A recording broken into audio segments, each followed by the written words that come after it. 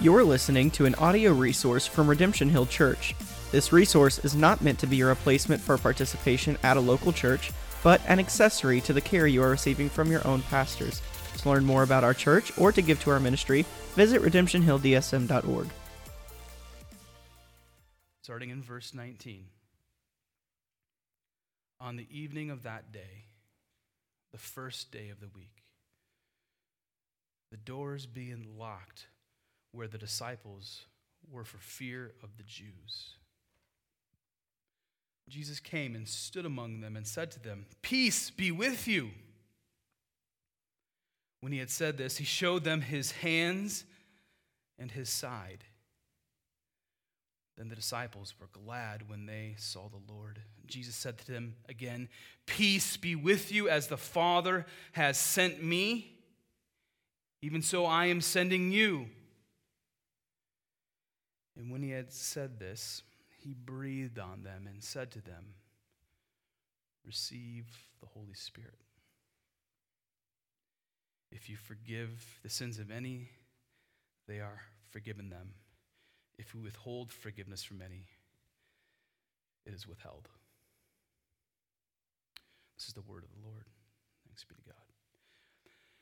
In this passage, we see the connection between the crucifixion of Jesus Christ, his resurrection, and a response to the resurrection. Jesus showed up on the scene with holes in his hands and a puncture in his side. Now, use your imagination for a moment. Tell me, how would you feel if you were just like hanging out with family and friends, and then all of a sudden a seemingly healthy human being shows up, and he's got like holes probably in his wrists, his hands, holes there, and then in his side, and just everything seems to be cool. Like, this kind of stuff does not happen. Nonetheless, the risen Lord knew the heart of his disciples. Before Jesus entered the room, there was fear.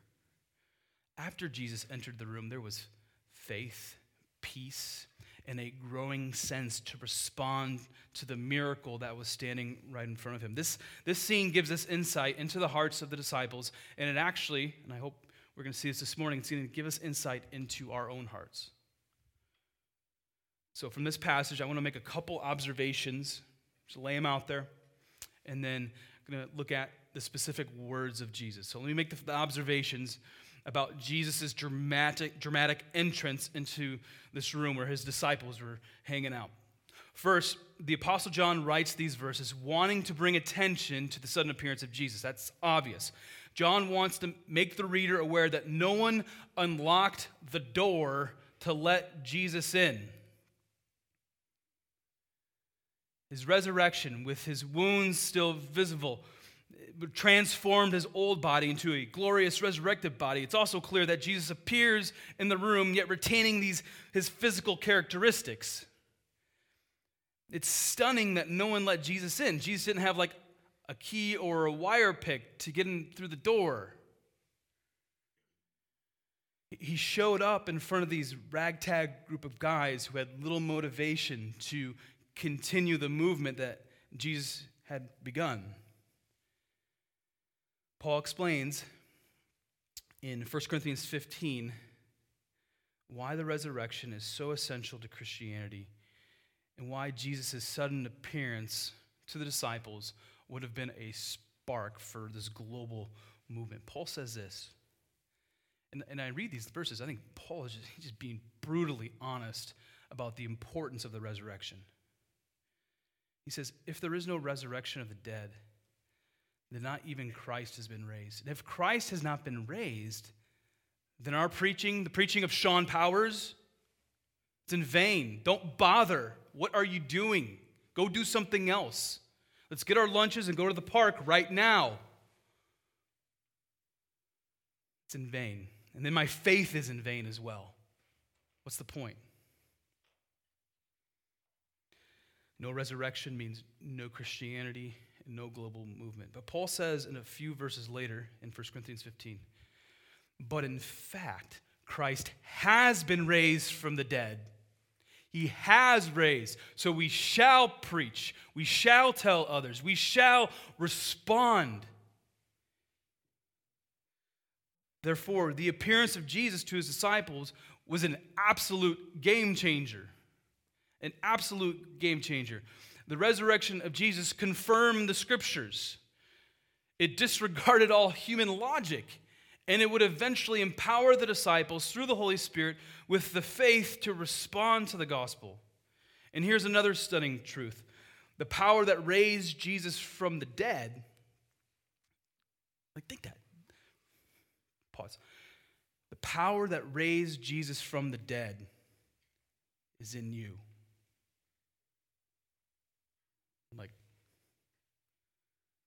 Ooh. It's mind-blowing to think about. Powerful. Several years ago, right after Easter, I've shared this story before. Right after Easter, Shri sent me a text about a conversation between my two daughters, Chloe and Izzy. And Chloe is my oldest daughter, and Izzy, my youngest. It went something like this. Izzy initially began by talking to Mom. She said, "Happy Easter, Mom."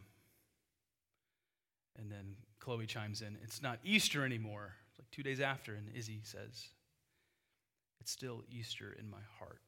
Now, as a parent, you're just like, you knocked it out of the park, kid. It's a cute story. But the kernel of truth is powerful. The appearance of Jesus to his disciples, the very day he rose from the grave, set into motion the most profound and powerful movement this world has ever seen. The appearance of Jesus to his disciples began to turn the world upside down, Acts 17:6. And God commands and invites his disciples to participate in his divine movement of the resurrected Christ. So the first observation is this. The resurrected Jesus shows up on the scene with his disciples, and then the presence of Jesus began to move the needle in the hearts of his disciples. The resurrection of Jesus was not the figment of a few people's imagination. It was not the result of a few people hallucinating. It was not sorcery. It was a real, historical, and miraculous event. That's the first observation. Also notice the reason why the room was locked, which is my second observation. The room was locked because the disciples were fearful of the Jews, verse 19. Just a few days earlier, remember, the disciples witnessed the death of Jesus. Their teacher, their master, their leader was executed by being hung on a cross. Now they were fearful about their own life. Fear kept them isolated into this locked room. So I got to pause and ask, do you blame the disciples for locking the door?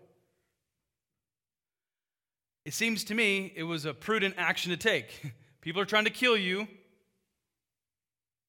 Lock the door. You just, maybe buy a few more locks for that door. I'm not sure I would have reacted any differently. And Jesus sees their fear. So he shows up and he sees the fear. He sees my fear. He sees your fear. So Jesus addresses the fear. Fear needs to be dealt with. Fear needs to be dealt with because fear can be crippling. I think here Jesus is touching a nerve when it comes to the disciples' inability and our inability to respond to the resurrection. One of the primary reasons why Christians do not respond is fear. For the first century disciple, and for many Christians throughout the world today, in the 21st century, it's a fear of physical death and persecution. Just this morning, churches were bombed on Easter Day in Sri Lanka. That's legitimate.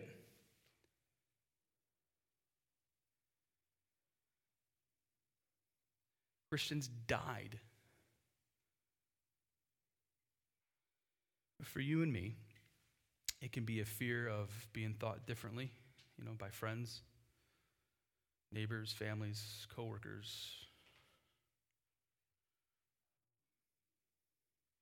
Internal fear can have a wide-ranging effect on people. Fear can shut you down. Fear can make you irrational. Fear squeezes out your hope. Honestly, I don't need to list out the thousands of ways a person can become fearful. You all know what causes anxiety and fear in your own life. You know that. You can diagnose yourself in about 2 seconds, and you know. Jesus wants to set you free from fear.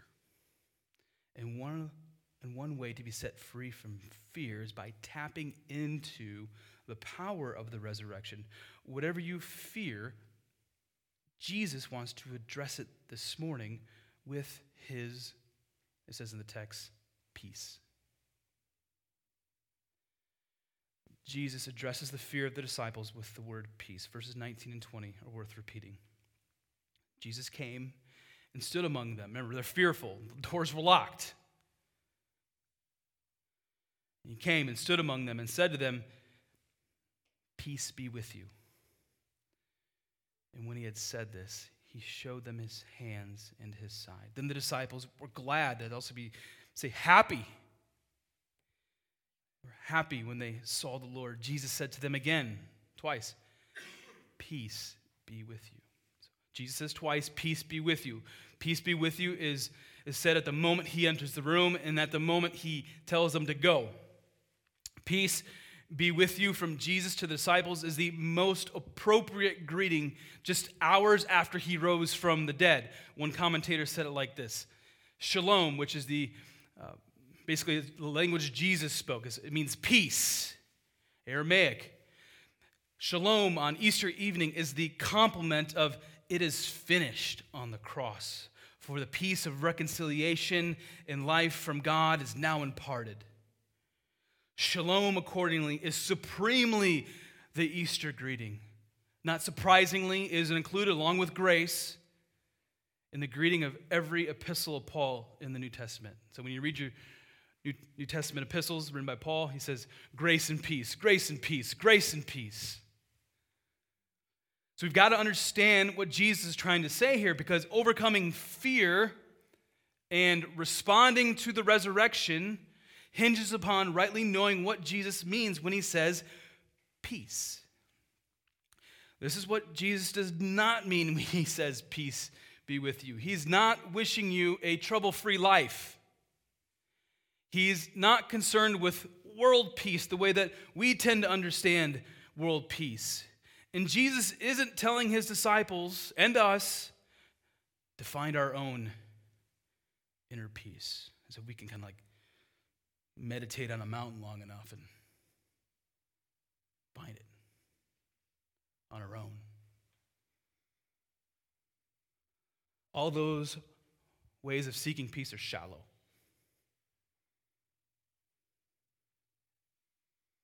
Might last for a moment, but it won't be long before your fear comes back. You'll do the meditating thing on the mountain. Once you get off the mountain, guess what? Life.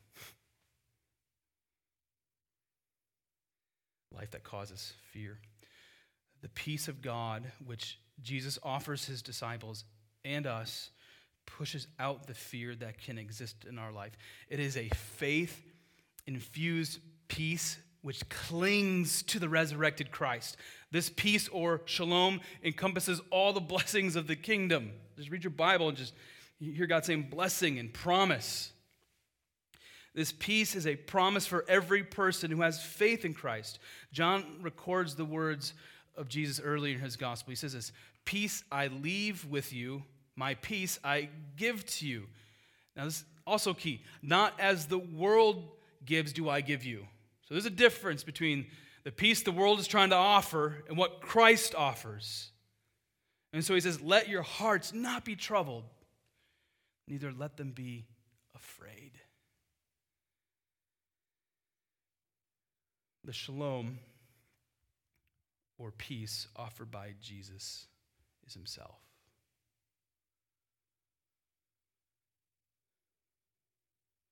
It is a peace that soothes an anxious soul. It is a peace that provides hope when everything seems hopeless.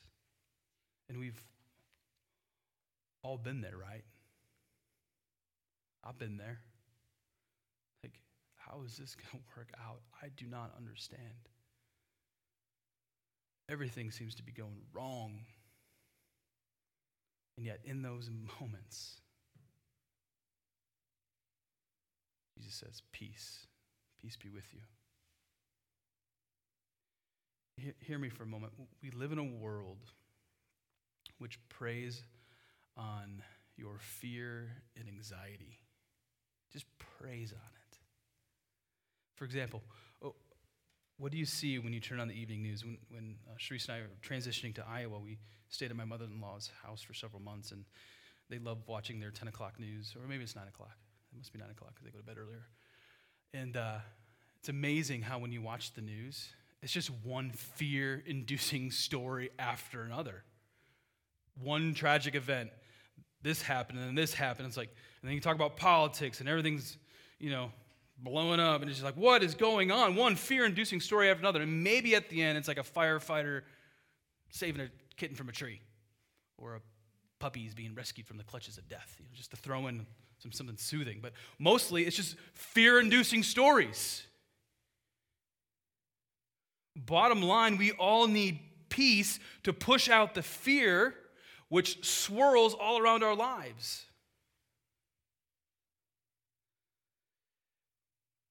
In this post-resurrection narrative, Jesus is fulfilling his promise. He gives them peace, which the world does not know of, and it would cause the disciples to turn the world upside down. These disciples who are going to be looking into people's eyes who want to kill them.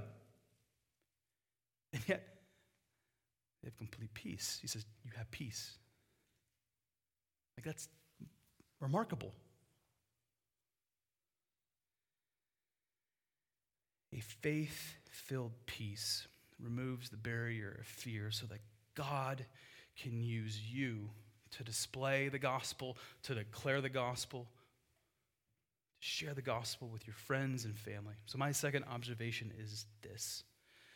The resurrected Christ offers his disciples an everlasting and eternal peace which pushes out every trace of fear. And this peace is only given to God's people. If you're his disciple, you have that peace. Rest in that peace.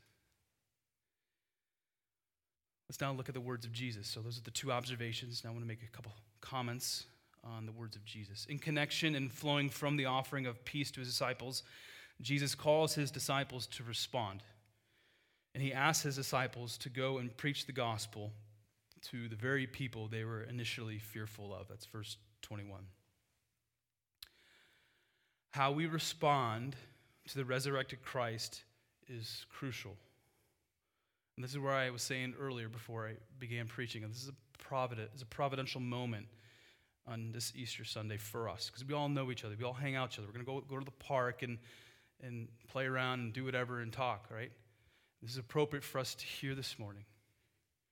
God is calling us out. He sends us out as followers of Christ. I remember hearing a sermon on global missions where Dr. Aiken, the president of the seminary I attended, he was preaching, and he said this: instead of asking, why should I go, you need to ask, why should I not go? And the implication being, what excuse do you have to not go and tell people about Jesus? And in that context, it was global missions, but the seminary made an interesting shift in that they started applying this to everyone who came to their institution, to the seminary. So if you're a teacher, they asked you the question, where are you going? To the administration, to every student. And they would give them these signs that say, I am going, with a blank space. And they would take a photo and put it on Instagram or whatever. And everyone filled in where they were going. How are you responding to the resurrected Christ? So I wonder if I were to hand out that sign, right? If I would just give you a sign that says, I'm going to, with a blank space, what are you going to put there? How would you respond? You have an answer. Fundamental question as it pertains to this morning, how have you responded to the resurrected Christ? The more I pondered the question for myself, I could not help but think of the biblical precedent being followed and what each local church needs to follow. What we read time and again in the scriptures are God's people responding to God's call. We read in the New Testament that responding to the resurrected Christ, it's not for like a select few people. It's not for like the appointed evangelists to go and tell people about Jesus. It's a culture within a church that we're all called to be a part of. So I want you to notice something significant, theologically significant in verse 21. God did not ask his disciples to do something that he has not already done. Just as much as it was a part of the DNA of a Christian to be sent out to bring glory to God by proclaiming the gospel, it has always been a part of the eternal God's DNA to send for the sake of missions and glory. So don't miss this. Jesus says, as the Father has sent me, verse 21. God the Father sent God the Son to be on mission. Just as Jesus responded to his Father, we now are called to respond to our Savior. From eternity past, Jesus knew he was always on mission to redeem his people by taking on humanity, to live a perfect life, to die on a cross, although there was no right to kill him. And then as we celebrate today and every day, Jesus defeated death by rising from the dead, proving that death had no claim on his life. So I ask you and I ask me, have we responded to the resurrected Christ? I hope you can make the direct connection here. There is unity between the mission of Jesus and the mission of those who followed Jesus. D.A. Carson, a theologian, he said this, and it was just really helpful. Jesus was sent by the Father into the world by means of the incarnation, his birth, with the end of saving the world. Now that Jesus' disciples no longer belong to the world, they must also be sent back into the world in order to bear witness along with the Paraclete, which is the fancy way of saying Holy Spirit. Carson is right. Just as Jesus was sent into the world, we are now called into the world to bear witness about the resurrected Christ. We are ambassadors for Christ, called to take his message forth to every school, coffee shop, mall, downtown, suburb, neighborhood, community, wherever. And we're on mission to declare the gospel to atheists, agnostics, Muslims, all those spiritually indifferent millennials that are all of a sudden coming into Des Moines. What do you believe? I don't know. What do you mean you don't know? So I got something to tell you. They're there, and we're here. If there is a living soul in a specific locale with a pulse, we are called to go and share God's loving plan of redemption. Your response to the resurrection shows how much you've bought into God's plan to tell others about Christ. Like, have you bought into God's plan? This commentator said this: to the degree which individuals and churches are committed to mission, both locally and throughout the world, will be the measure of how godlike or godly you are. An individual growing in her discipleship includes becoming more aware of the need to respond to Christ. Jesus never intended that a person's personal response to the resurrection be separated from how a person lives in light of the resurrection. Even in our passage this morning, we read that Jesus continues to push the disciples to grow by putting away fear and replacing it with peace, right? So continue to grow, while at the same time sending them out to proclaim the gospel. So you don't have to be perfect to do this. You don't have to have it all figured out to tell people about Jesus. Surely the disciples are still trying to figure it out as they were going. We are to grow in our relationship with God and in our understanding of the resurrection while we are going. And as we're going, God will continue to grow us. So the words of Jesus tell us that we are sent out to tell others about the crucified and resurrected Christ. And as we grow and go, it is kind of the Lord to give us his peace and displace our fears, but he also does something else. The Lord does not want us disconnected from a relationship with him while we declare the gospel. Therefore, we are given the Holy Spirit as we respond. Here are verses 22 and 23. Receive the Holy Spirit. If you forgive the sins of any, they are forgiven them. If you withhold forgiveness from any, it is withheld. The inclusion of verses 22 and 23 loudly highlights the role of the entire Godhead when it comes to mission.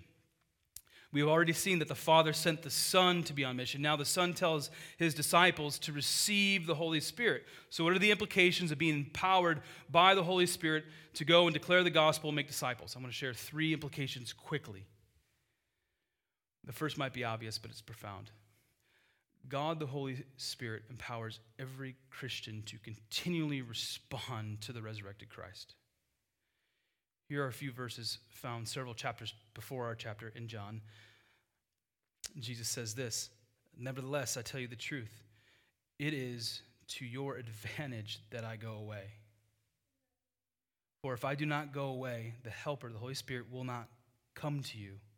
When the Spirit of truth comes, he will guide you into all truth. For he will not speak on his own authority, but whatever he hears, he will speak, and he will declare to you the things that are to come." That's amazing. Like Jesus is saying, it's better for you that I take this hard road to the cross, to rise from the dead, so that you can feel and experience and sense and know all that the Holy Spirit has for you. And it's the Holy Spirit who will guide you, train you, lead you, care for you, be with you, sustain you, comfort you, bring you peace.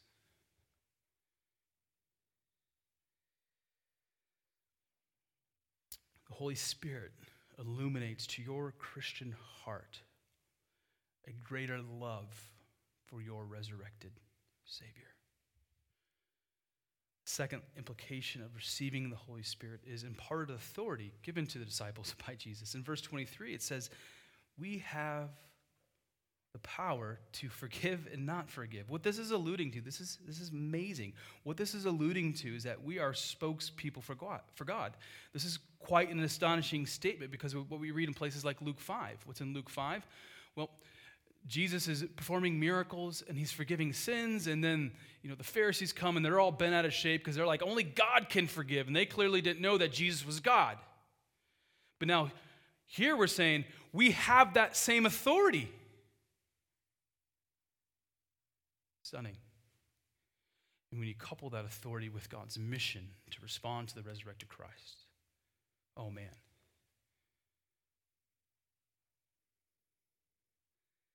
We have no authority of our own, but God divinely grants his authority through the Holy Spirit for the proclamation and advancement of the gospel. Therefore, we respond to the resurrection knowing that we have been given that authority. That was the second implication. One more. The third implication, which I find comforting, is that God ultimately does the heart work in non-Christians. So we're called to go. We're called to preach and share the gospel. But ultimately, God isn't saying, you need to do this. God does the work. He does the work in individuals. What we're called to do is to be faithful. Be faithful to what God is asking us to do. I've had moments in my life where it was clear God's like, you need to go share the gospel with this person in your class. And you go share. And I went and shared. I just feel like I need to tell you about the gospel, and I try to do it in a respectful and tactful way. And I don't know what happened to that person. I have no idea. That's not on me. God does the work. We are called to be faithful as the Holy Spirit speaks to us and as we look at the Scriptures. When you stop to think about it, this takes all the pressure off us. It's called to be faithful. Greater faith to respond. I always say you don't need to change the world. You need to be faithful to God by being on mission, just right where you're at. Whatever you're doing, wherever you work, wherever you go, whoever you hang out with, right where you're at. Now, I'm well aware, and again, this is the providence of God, that this Easter sermon now sounds like an evangelism sermon. I get that. I get it. But it is an evangelism sermon because Jesus rose from the dead. Let me say it like this. The way to respond to the skepticism of Celsus, my second century philosopher friend that I quoted earlier, the way to respond to Celsus is to tell others about the power of the resurrection. What we will find is that the power of the resurrection has the power to save and change. One of the greatest testimonies to the resurrection of Christ are a bunch of people changed because of faith in the resurrected Christ. So here is my prayer and hope for next Easter. We're building brick by brick in this church. My prayer and hope for me and for you is that in our hearts will grow a greater desire to tell others about Christ, to tell others about the crucified and resurrected Christ. And that in this church, a culture of evangelism would grow. We can do programs and we'll have events and all that's coming. That's fine. But more significantly and more importantly, is that we see that growing within ourselves. And that is a prayer that will lead us into the months ahead, where we focus more on how we respond to the resurrected Christ. But that's down the road. But for today, we need to continue to rejoice in what God has done in Christ, what he's done for us, what he's done for you. So I'm going to pray, and then we're going to sing 2 more songs together and just bring praise to Jesus. Like I said earlier, I'd rather worship with 20 people who are just passionate about singing to Jesus than 200 who are just like, what are we doing here? I don't want to be in that room. I want to be in this room.